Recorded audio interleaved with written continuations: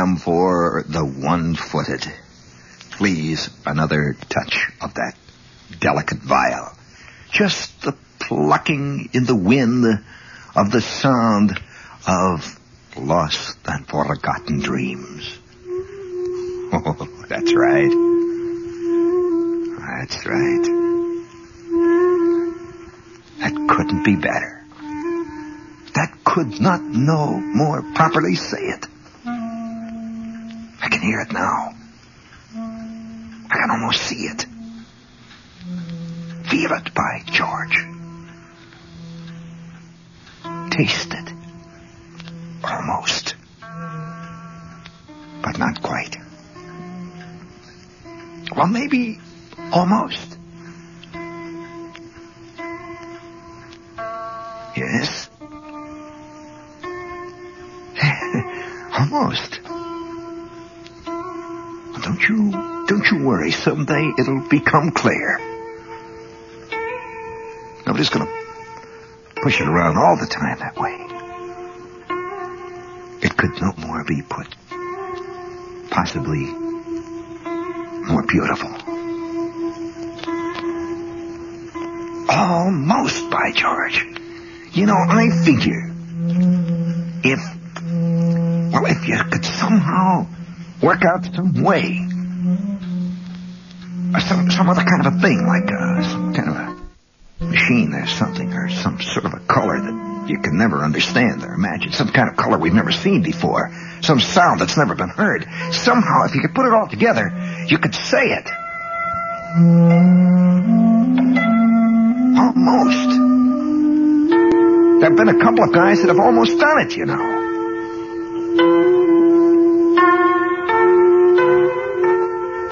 Almost. So close it really bugs you. You'll find that you want to bust it all up. Push it around, holler, yell. It's no good. Gotta start over again. Tear it up and start over again. Try to put it together, you know. Because there's no doubt about it. It has to fit. It has to work out somehow. It can't just be laying there all over the place with no answers. All this stuff, words, letters, and everything. It's gotta work out somehow. There's gotta be a reason, you know. If there's a reason, it has to be able to be put it down into a formula or something. I'll be able to put it together. One time, of course, it's silly to hear this story, you know. It's a ridiculous, nutty story. I was sitting there and the guy says, he once heard this ridiculous, nutty story. He says this famous scholar went to this place with this big mountain. And he climbed all the way up to the top of the mountain. It took him 50 years or something to climb up the mountain. It was cold and raining and everything. He finally gets to the top of the mountain to see this seer, you know. This guy's sitting there and he's got his legs crossed, you know, and he's looking in the sun. He's wearing a turban and all that. He says, "Seer, what is the story of life? What is the answer?" And the seer turned to him and said, "Son, life is a malted milk." Silly. Ridiculous. He climbs back down the mountain and became a used car dealer. Crying out loud. It's gotta be more to it than that. You can't sit around and laugh and joke all the time. Play guitars, banjos, kazoos, pianos, all that stuff. Cut out all the racket in the next room! That's better. Guy can't even think here. Sometimes you gotta get a little bit closer to reality. See, like the other day, this guy, you know, sometimes guys do, not knowing they do. You know, they get close to it. They nibble around the edges. Like this guy in Indianapolis the other day. I'm reading about here. It says Indianapolis. Yeah, sometimes you want to kick it all over. This guy in Indianapolis, his name is Norman. You know, it's not easy being named Norman. And this guy's named Norman, see? And he lives in Indianapolis. Now, he's got two things going against him. Not only is he named Norman, he's living in Indianapolis. Oh, boy, Indianapolis. Victory Circle. You ever been to Victory Circle in Indianapolis? All them birds flying over and dropping all that stuff all over everybody walking around in Victory Circle. Victory over what? You know, victory. Schmictory. Why, you know, not far, not more than 2 blocks away from where I'm sitting here on this park bench, there's a place called the Victory Newsstand. Victory Newsstand. Little fat guy there standing by the Victory Newsstand. And he's selling papers for 3 cents a piece and a nickel and a dime. You know, big deal when he sells a magazine for a quarter. He's got a big sign, Victory News Magazine. Victory Schmictory. Victory Circle. Victory Arch. You know what you can do with your Victory. Norman, living in Indianapolis. 28 years old, the guy is his Victory there.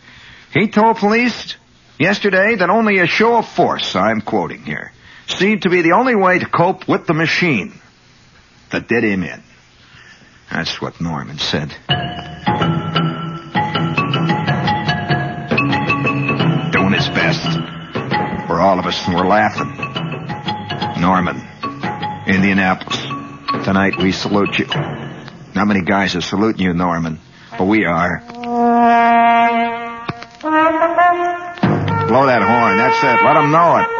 Hello, Norm, Indianapolis. You're a long way, I know. Boy, you don't hear nothing in Indianapolis. Hey, Norman! Come out and play, Norm! Norman is not playing. Norman told officers that he lost a chance last September at a job in Washington because he flunked a lie detector test. Since then, police quoted him as saying resentment had been building up in Norman against the machine he says was telling rotten, crummy lies about him. Crummy machine! And Thursday night, Norman said he made up his mind to get revenge. And a worker in a travel agency next door to the office heard a shattering noise at about 10 p.m. It was a glass door being kicked in.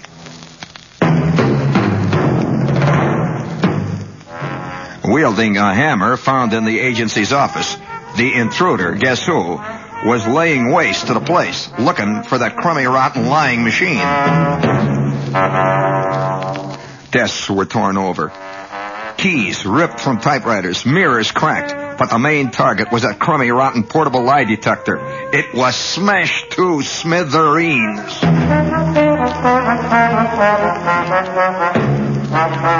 And paper from its guts was strewn throughout the entire 4th floor, a whole block.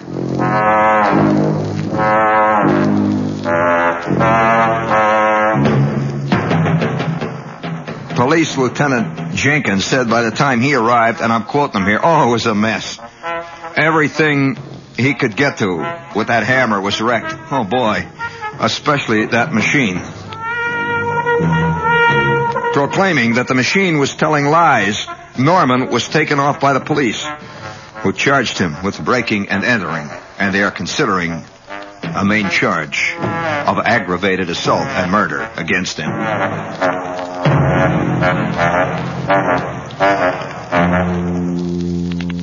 And so, Norman, tonight we can only say, oh, crying out loud, man. We know.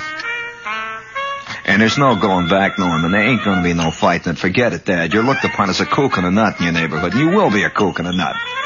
As long as you hit machines. You know what they said about Captain Ahab. Just because he went after the crummy whale. And you know what that whale did to his foot. Oh, boy. Believe me. Wait till one time they write a story called, gee,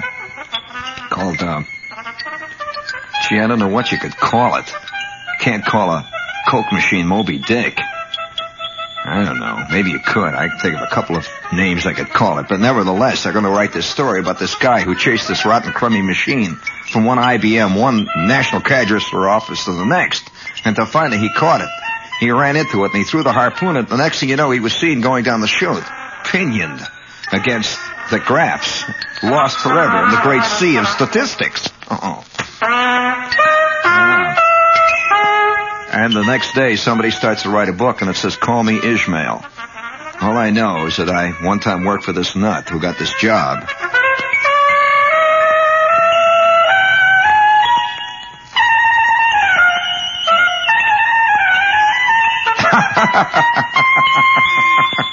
I told you this program was for lunatics and people who like red cabbage. Possibly both.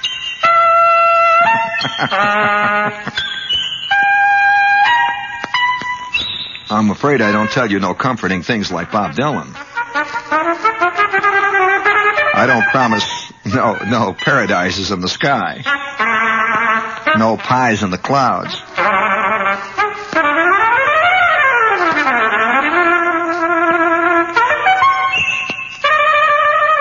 Let's face it, friend, it is a madhouse. And we are all in it. And, by the way, for good reason. That's right. That's a raspberry. That's all deliberate, friend. Oh, that's it. He almost hit it, didn't he? Oh! And now what? Yeah, there to come the walls down around him, see? He learned to blow the high note, and all it did was break all the windows, and he wound up in the pokey.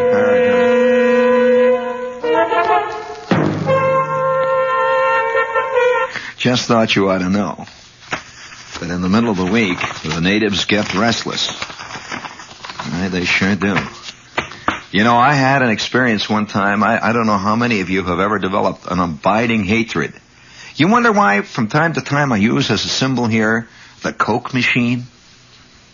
Have you noticed how many people, have you noticed how many people when they use symbols, they use computers? How many guys have ever had trouble with a computer? Now, honestly. I mean, because computers are totally impersonal. It's almost impossible to have trouble with a computer. No, really, it's like having trouble with a cloud. Huh? You just can't. Oh, you can have trouble with the log, I will agree. You can have trouble with the little cards that come out of the computers, but not the computer itself. Now, I've taken as my symbol the Coke machine because I one time had a sockdologer of a, gee, that's a great phrase there, sockdologer. I had to charge Ronnie, write a whole folk song on that. Speaking of sockdologers, that reminds me, this is WOR, your AM and FM station in good old New York. Just a lonesome traveler. Sir, as a 2,500-year-old brewmaster, you must have known many women in history. I'm fascinated with Helen of Troy and that big wooden Trojan horse. Yes. Right. Well, Helen of Troy was instrumental in the design and building of the horse. She charged 1,400 piastres to design and build a horse, and then went to arbitration because the supports, the beams in the horse's chest caved in and killed 14 soldiers, you know. It was a big case. And finally she was sentenced to prison for cheap materials and labor. And that's the true story of Helen of Troy, New York. That's really ridiculous. But I just can't make a connection between a wooden horse and spirited Ballantine beer. Well, try a string. If you want to start living a life that's livelier, live it with spirit. Ballantine beer. There's more spirit to it.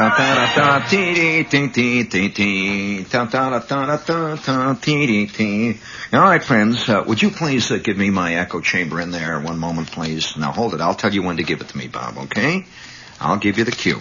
All right, friends? Here is our $50,000 mystery sound.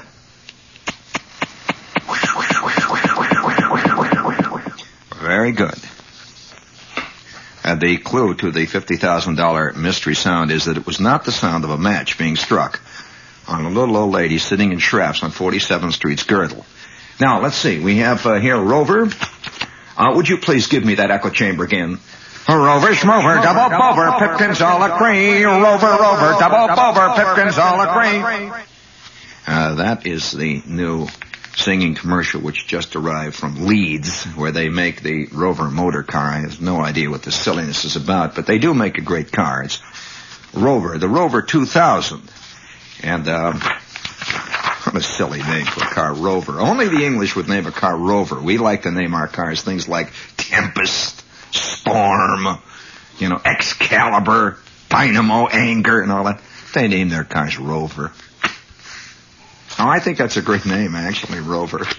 Somehow, Rover is never going to kill you, Rover, schmover. Oh, Rover. It's the Rover 2000, which is a truly great automobile.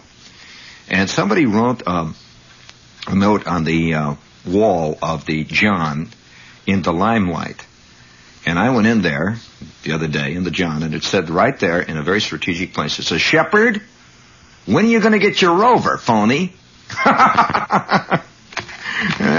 Don't worry, Dad. I'm going to get it. I'm playing it cool. This is the Rover 2000, a great English automobile built for people who like really fine machinery. Beautiful driving characteristics and unbelievable safety. But more than that, it's a true Gran Turismo machine designed to move over distances at a fast pace at extreme safety for people. Okay, Rover. Now, let's see. We have another thing here. Oh, one more. Oh, this is the last day.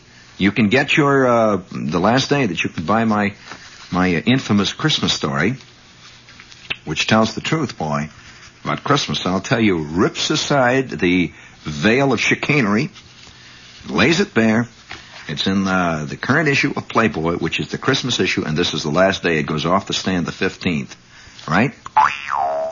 You better get on the stick. It's the Christmas issue. And one more thing. Yeah, we're going to be tomorrow night at Seton Hall in Orange. Oh, that's right. This is Wednesday. For crying out loud. We're going to be there Thursday. We have a lot of people standing around in the rain. We're going to be Thursday at Seton Hall, which is in Orange. It's West Orange, South Orange, New Jersey. And we're going to be at the Student Union building. And it's first come, first served. And they have 16 seats available. We'll be there. And we figure that all 8 of you will be fist fighting it out there for the front row. And this is South Orange, Seton Hall. Oh, boy. We're going to rip aside the veil of chicanery over there, too. And let's see. That's at 8 o'clock, right? 8:30? 8:30. I better be straight by the time we get over there. I can see me showing up there at 4 in the afternoon, or fooling around. I show up at 2 in the evening, at 2 in the morning. All right, so, let's get back there. Okay? All right. All right, now, you got the whole scene. Why I must bring this out now into the open, why I have this thing on the... I got a letter from the Coke people, Coca-Cola the other night, and they said, Shepherd, what do you got? Come on, get it, lay off, will you? We're just, trying to sell this stuff, and it's good stuff. And I have been drinking Coke for so long that, I suspect that one day when many of us are found, when they begin to dig up our fossils, they will notice a strange deposit in the marrow that looks suspiciously like the essence of Coke bean, or whatever it is that they put in that stuff. And I'm this kid, see, I had never, up to this point, I had felt that machines were my friend. Now, almost all kids feel this. Kids are fascinated by machines until they're undone. Almost every kid loves to, he fools around with the Tinker toys, and he makes little electric motors and everything else. I'll never forget the time I made an electric motor. And I made it out of a plan that was published in the Open Road for Boys. No, Boys Life. Boys Life. Old Dan Beard. I wonder how many of you remember. Hey, there's a piece of trivia. How many of you know who Dan Beard was? That's right. You give me a dumb look. What kind of an American are you? How many remember one of the really, this guy, seriously, there's a man named Dan Beard who became almost to great, unnumbered millions of kids. Boys, not girls, boys. He was almost legendary. In fact, I was amazed when a few years ago when it was announced that Dan Beard died. I mean, it would be like, reading in the paper, all of a sudden, they have a big obituary in the Times. It says, Captain Ahab. It says, and you read about Ahab, who was born in 1702 in Worcester, Mass. And you wonder, what the heck? I thought this is almost a fictional character. Well, Dan Beard, for years, looked out at me from Boys Life, these 2 magazines. Open Road for Boys was the big rival to Boys Life.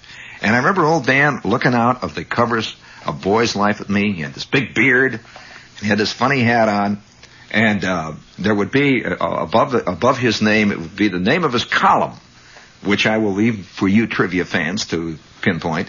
And underneath it said, Uncle Dan has handy hints and kinks for when you're really out there fist fighting your way through the jungle. And underneath it says questions. There would be questions from other kids. It would say, Dear Dan Beard, how do you skin a Kodiak bear? Whew. Holy smokes. I mean, do you realize what kind of a sense of inferiority yearning what sense of defeated angst this causes among kids who are walking around in the pool room world. All you can hear is the sound of guys being thrown out of the bowling alley, and you read, it says, "Dear Uncle Dan, please give me detailed instructions on how to skin a Kodiak bear. Last week, I had 2 Kodiak bears, which I was unable to skin because I did not have the proper instructions." Now, and then Dan Beard says, "Why, yes, we often run into that problem here in the main office. Skinning Kodiak bears, polar bears, and other bears of that type are very simple once you know how to do it. Take your big hunting bear skinning knife and then..." Oh, my big hunting bear skinning knife. The only knife that I had was a knife that had 2 pearlescent maroon jewels on the side of it, see? And it was in the shape of a lady's leg, this knife. You ever seen that kind with a lady's leg it looked like? And you could use the heel for a bottle opener, see? It was very handy. My Uncle Carl gave it to me. And he taught me that, kids are always taught when they're in the Boy Scouts on how to look at the moon and the sun and to tell what direction they're in, look at the North Star. I never could look at, I always faked it. I knew in what general direction in the sky, and so when Mr. Gordon, the scoutmaster, would say, "Shepard, Moose Patrol, Junior Patrol Lady Moose Patrol, please point out the North Star to us." And he'd be testing me. See, I'd say, "Mr. Gordon, it's, I'd scrunch my eyes together and I'd wave my hand. I'd say, "There, over there." He'd say, "Very good. And now, tell them how you detected where the North Star was." Well, I knew all the jargon, see. This is why you take with a Big Dipper, the handle of the Big Dipper, you run down the side, up like 3 stars up, you go past Pleiades, you turn right at Western Avenue, and then you go directly that way. There it is. They see North Star. Very good. Well, I faked my way through the nature world. I hooked it up all the way. I have never been able to really tell what side of the trees moss is on. I hooked it up all the way. And did somebody know who Dan Beard was? Good old Dan. Well, by George, I'm in that world, you see, and kids at that age love machines. And one time in Boy's Life, they published a diagram on how you can build your own electric motor. And all you had to do, you had to get these little pieces of metal, which you can take off of a sardine can. Told you how to cut them out, 2 inches long, 1/2 inch like this, and you nail them down to a little piece of wood, 2 little things. You make an armature out of a nail around which you put insulation, and you wrap this wire around, one thing, another little binding post and all that. And I am building this thing. So, I'm sitting there on the front porch, and I'm making this little motor, and there's the magazine there. Old Uncle Daniel's face is looking out at me. And I had a battery, dry cell, big dry cell battery, see. And I finished the motor and turned it around, and you were supposed to put 2 little drops of 3-in-1 oil at the crucial points, the bearings, which I did. But it spun pretty good, Really, I'm spinning with my finger. And then I took the dry cell battery. It says you have to test it with your finger first. I took the dry cell battery. I put the 2 leads across the binding post. And it went, didn't move. I was getting something, though. And then I clicked it with my finger. And it went, by George, it went. It was the aha experience. I mean, you do not know the terrific surge of excitement, of heady, almost maniacal giddiness that flows through the veins when you first see something that you made out of little pieces of sardine cans, and it's going...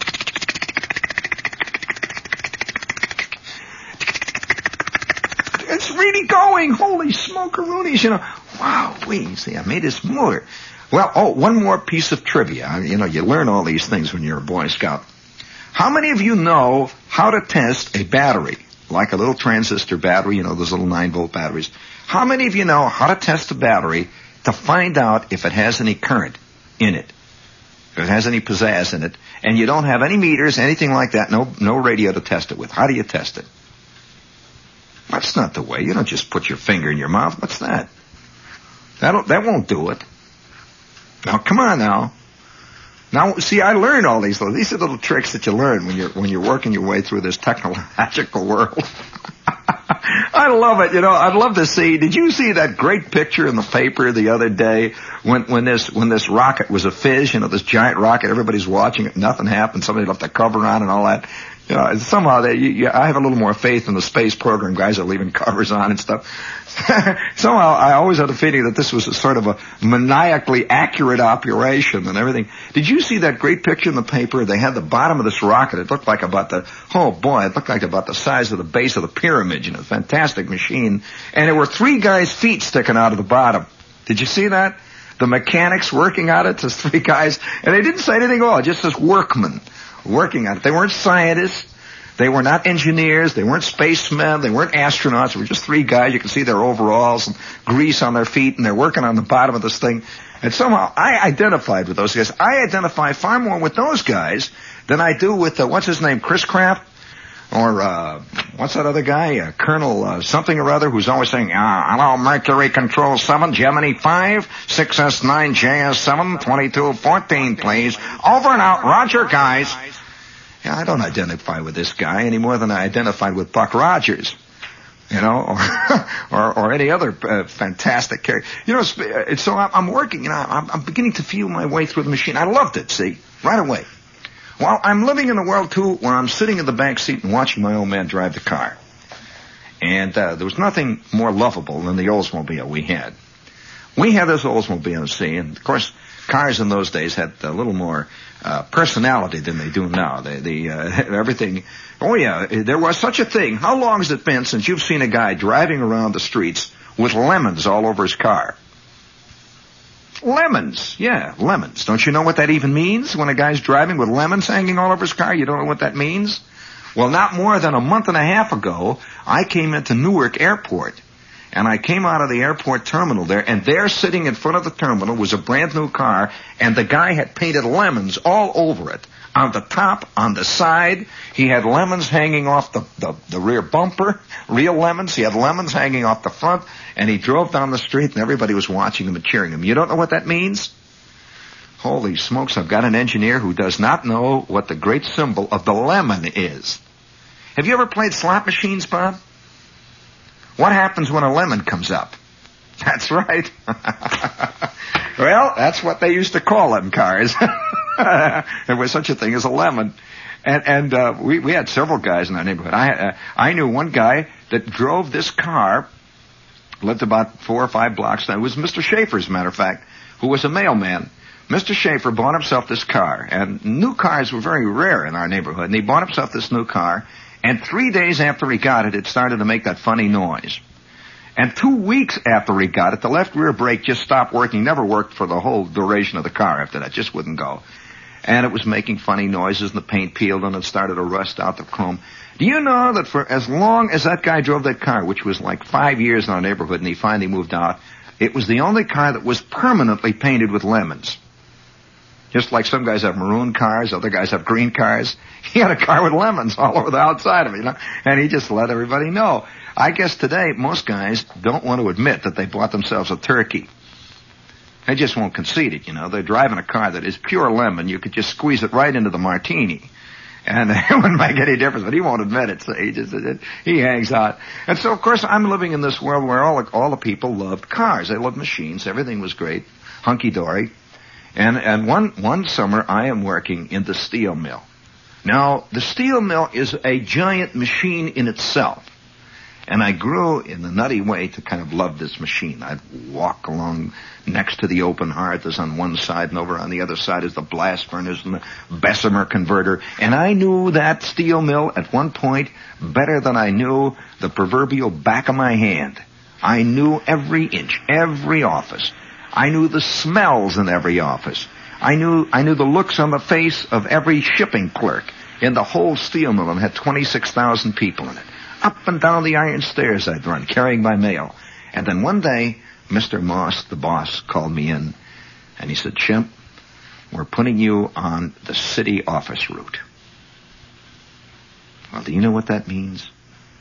The city office route, friends, to a mail boy in the steel mill is roughly the equivalent if you're working, say, in the Pitcairn, Pennsylvania office of Young and Rubicam. If you can imagine that. And one day the boss points to you and says, you are going to Mad Ave. We're sending you to the main office. And I was given the job of taking the mail between the big plant, which was in Indiana Harbor, Indiana, and Chicago, LaSalle Street. This bastion of officialdom, where the buildings were all made out of marble and they had these fluorescent lights and people walked around with quiet tread. Men wore white shirts and had gray hair. Nobody in our family ever had gray hair, you know, they all looked like Judge Hardy and people like that. And the women were tall and thin and had sort of that creamy look of models. They didn't look at all like my mother or Esther Jane Albury. And I was sent to take, by myself, every day, I was to take the mail in a big leather sack that had a lock on it, had a chain on my arm, and official stuff. And I put on my suit. Up to this point, I'd been running around with this little hat, you know, with a funny little bill, with the earmuffs, and the safety shoes, and the safety goggles. I was being taken out of the front lines and being sent to the rear echelon Pentagon world. I put on my suit. I put on my white shirt. I put on my beautiful Tom McCann Scottish brogues, which were very big, you know, with the fringe on the end of the you remember the fringe they had on the end of the shoelaces, this little thing there. And I had my Scotch brogue and I had my Argyle socks. My hair was combed. My mother says, "No, you're going to the city. You have to dress very good. They're going to expect you to." And I sat and I rode all the way on up to the city. This legendary place that I'd always heard about. I'd always sorted mail for it, called City Office. That went into that big special purple box. You never touched that stuff. And there were great names of people you heard of there. P.D. Block, Joseph Ryerson. These were legendary names in the steel world. And now I was going to Xanadu. I was going right there. And so as I rode on the interurban train, we had this thing called the South Shore. They gave me a whole book of tickets. I'm riding the soul. My soul is singing. No, I want singing music, please. My soul is... Oh, there it comes. Oh, boy. That's Kid on the way to City Office music. Oh, boy. And I'm sitting there very importantly. I've got my mail bag on my hip. And I even did something which up to that point I had never done in my life. I bought myself, personally, me. I bought my first newspaper. That's a big moment, you know. All the other newspapers I ever saw were newspapers were all over the floor that my mother used after she scrubbed. Either that or my old man would lay them around in the living room and I'd read the jokes, you know, the funnies out of it. That's about it.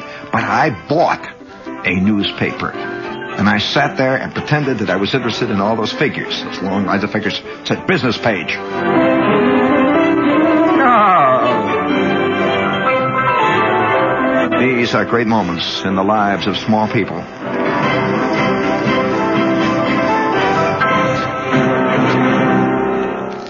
Very good. You got the scene. Well, I finally arrived in front of the main office itself. Big brass doors, you know, the kind that revolve. And above it said, Inland Steel. Inland Steel.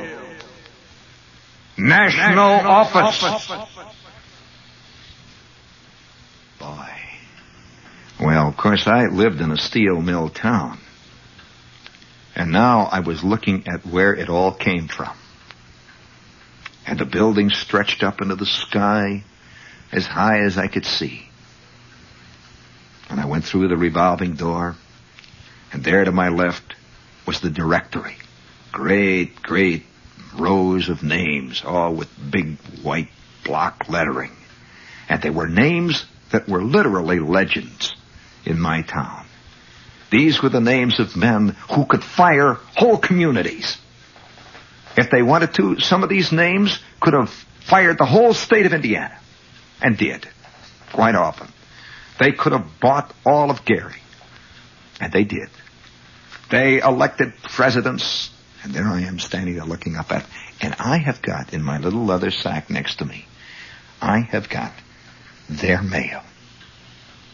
And so I knew where I was to go. I was to go right up to the 6th floor, which was the executive suite. You know, when I saw that title, that book a few years back, Executive Suite. That's what they called it in Inland Steel. It was called Executive Suite. That meant the whole floor. All these big men had their great offices overlooking the financial district of Chicago. And I get in the elevator. I said, 6th floor. And the elevator man looked at me. A lot of official-looking people in the elevator. It was one of those elevators, you know, that's made out of brass. Has all kinds of curly cues and little brass eagles and birds and anchors and ropes all carved out of brass and brass grapes and lemons and cherries and bluebirds and everything all over the place. And I'm riding up on this elevator. We get up to the 6th floor and whoop, the door opens. He says, 6th floor, all out on the 6th. Let's go. Let them out. And out I go. And I was the only one out on the 6th floor. And there I stood. I stood literally on them golden streets. You know that old song? Oh, them golden slippers.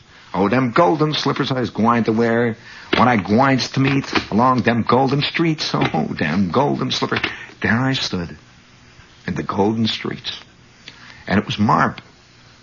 White marble on the floor. Big white marble walls. And all those doors with just big squares of translucent glass, dark maroon wood, rich, and you could smell that office marble, money, that rich power, you know, the smell of power, of vicarious power. I don't mean the smell of gunpowder, that kind of power. I mean the kind of power that's in pens and wastebaskets, the kind of power that's in file cabinets. And I walked down along this long corridor, and I was looking for 604. 604, I repeat. 604. That was you know how numbers are so symbolic with us? James Bond would never have made it without that number. I'm serious, very serious about it. Everybody laughs. But that was a stroke of genius on Ian Fleming's part, probably intuitive. But the term 007 made James Bond. There have been a lot more interesting private eyes, counter spies, espionage experts, many of them far more adept sexually than Bond, who had better taste in wines and everything. But he had the number 007. Numbers excite us. Well, 604 was a number that struck terror and envy. It struck other little ringing, tinkling temple gongs in everybody's mind way out there in the dark fastnesses of the works. 604 meant this was where it was. This was the throne room. And this, inside that door, was where all of it came from. This was it, the center of it. So in through the door I go. And right there inside the door, there's a girl. It was my first receptionist. She says, yes. I said, I'm Shepard from the works. And I've got the mail here. Clunk. I lay it down. She says, oh, yes, indeed. And she had this special key. She reaches down, takes the special brass key, opens up my little attaché pouch and takes out these rolls of official orders and things. And I'm standing there guarding it, looking very official. She says, Mr. Myers will be out in just a minute to talk to you. Why don't you just wait around out here? A couple of minutes, he'll be with you. I said, yeah, okay. And I could see all these desks, all these official-looking people that are doing things. They've got baskets in and out. And in the back, I could see even more importantly, I could see thick carpets, great doorways, important people walking around. I'm a kid. I'm 16. And remember, I love machines up to this point. And I sort of casually walk around and say, well, gee whiz, wow. Hey, boy, main office here someday, boy, someday. I'll have my desk here. And I walk out through the door, and right by the doorway is a Coke machine. I put a dime in it. And I waited, and it went... And you know, it laid down that, it was the kind that laid the little paper cup down, and the Coke went. Oh, I take the Coke out there, and no sooner had I taken the Coke out when another cup floats down. I got 2 Cokes. I got one in each hand. And now I'm standing with 2 Cokes, and then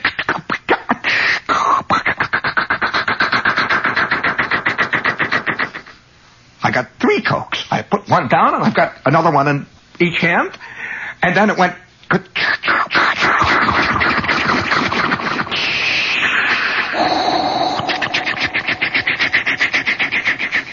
I got 17 Cokes. I am surrounded by Cokes like mushrooms on all sides. And then it went.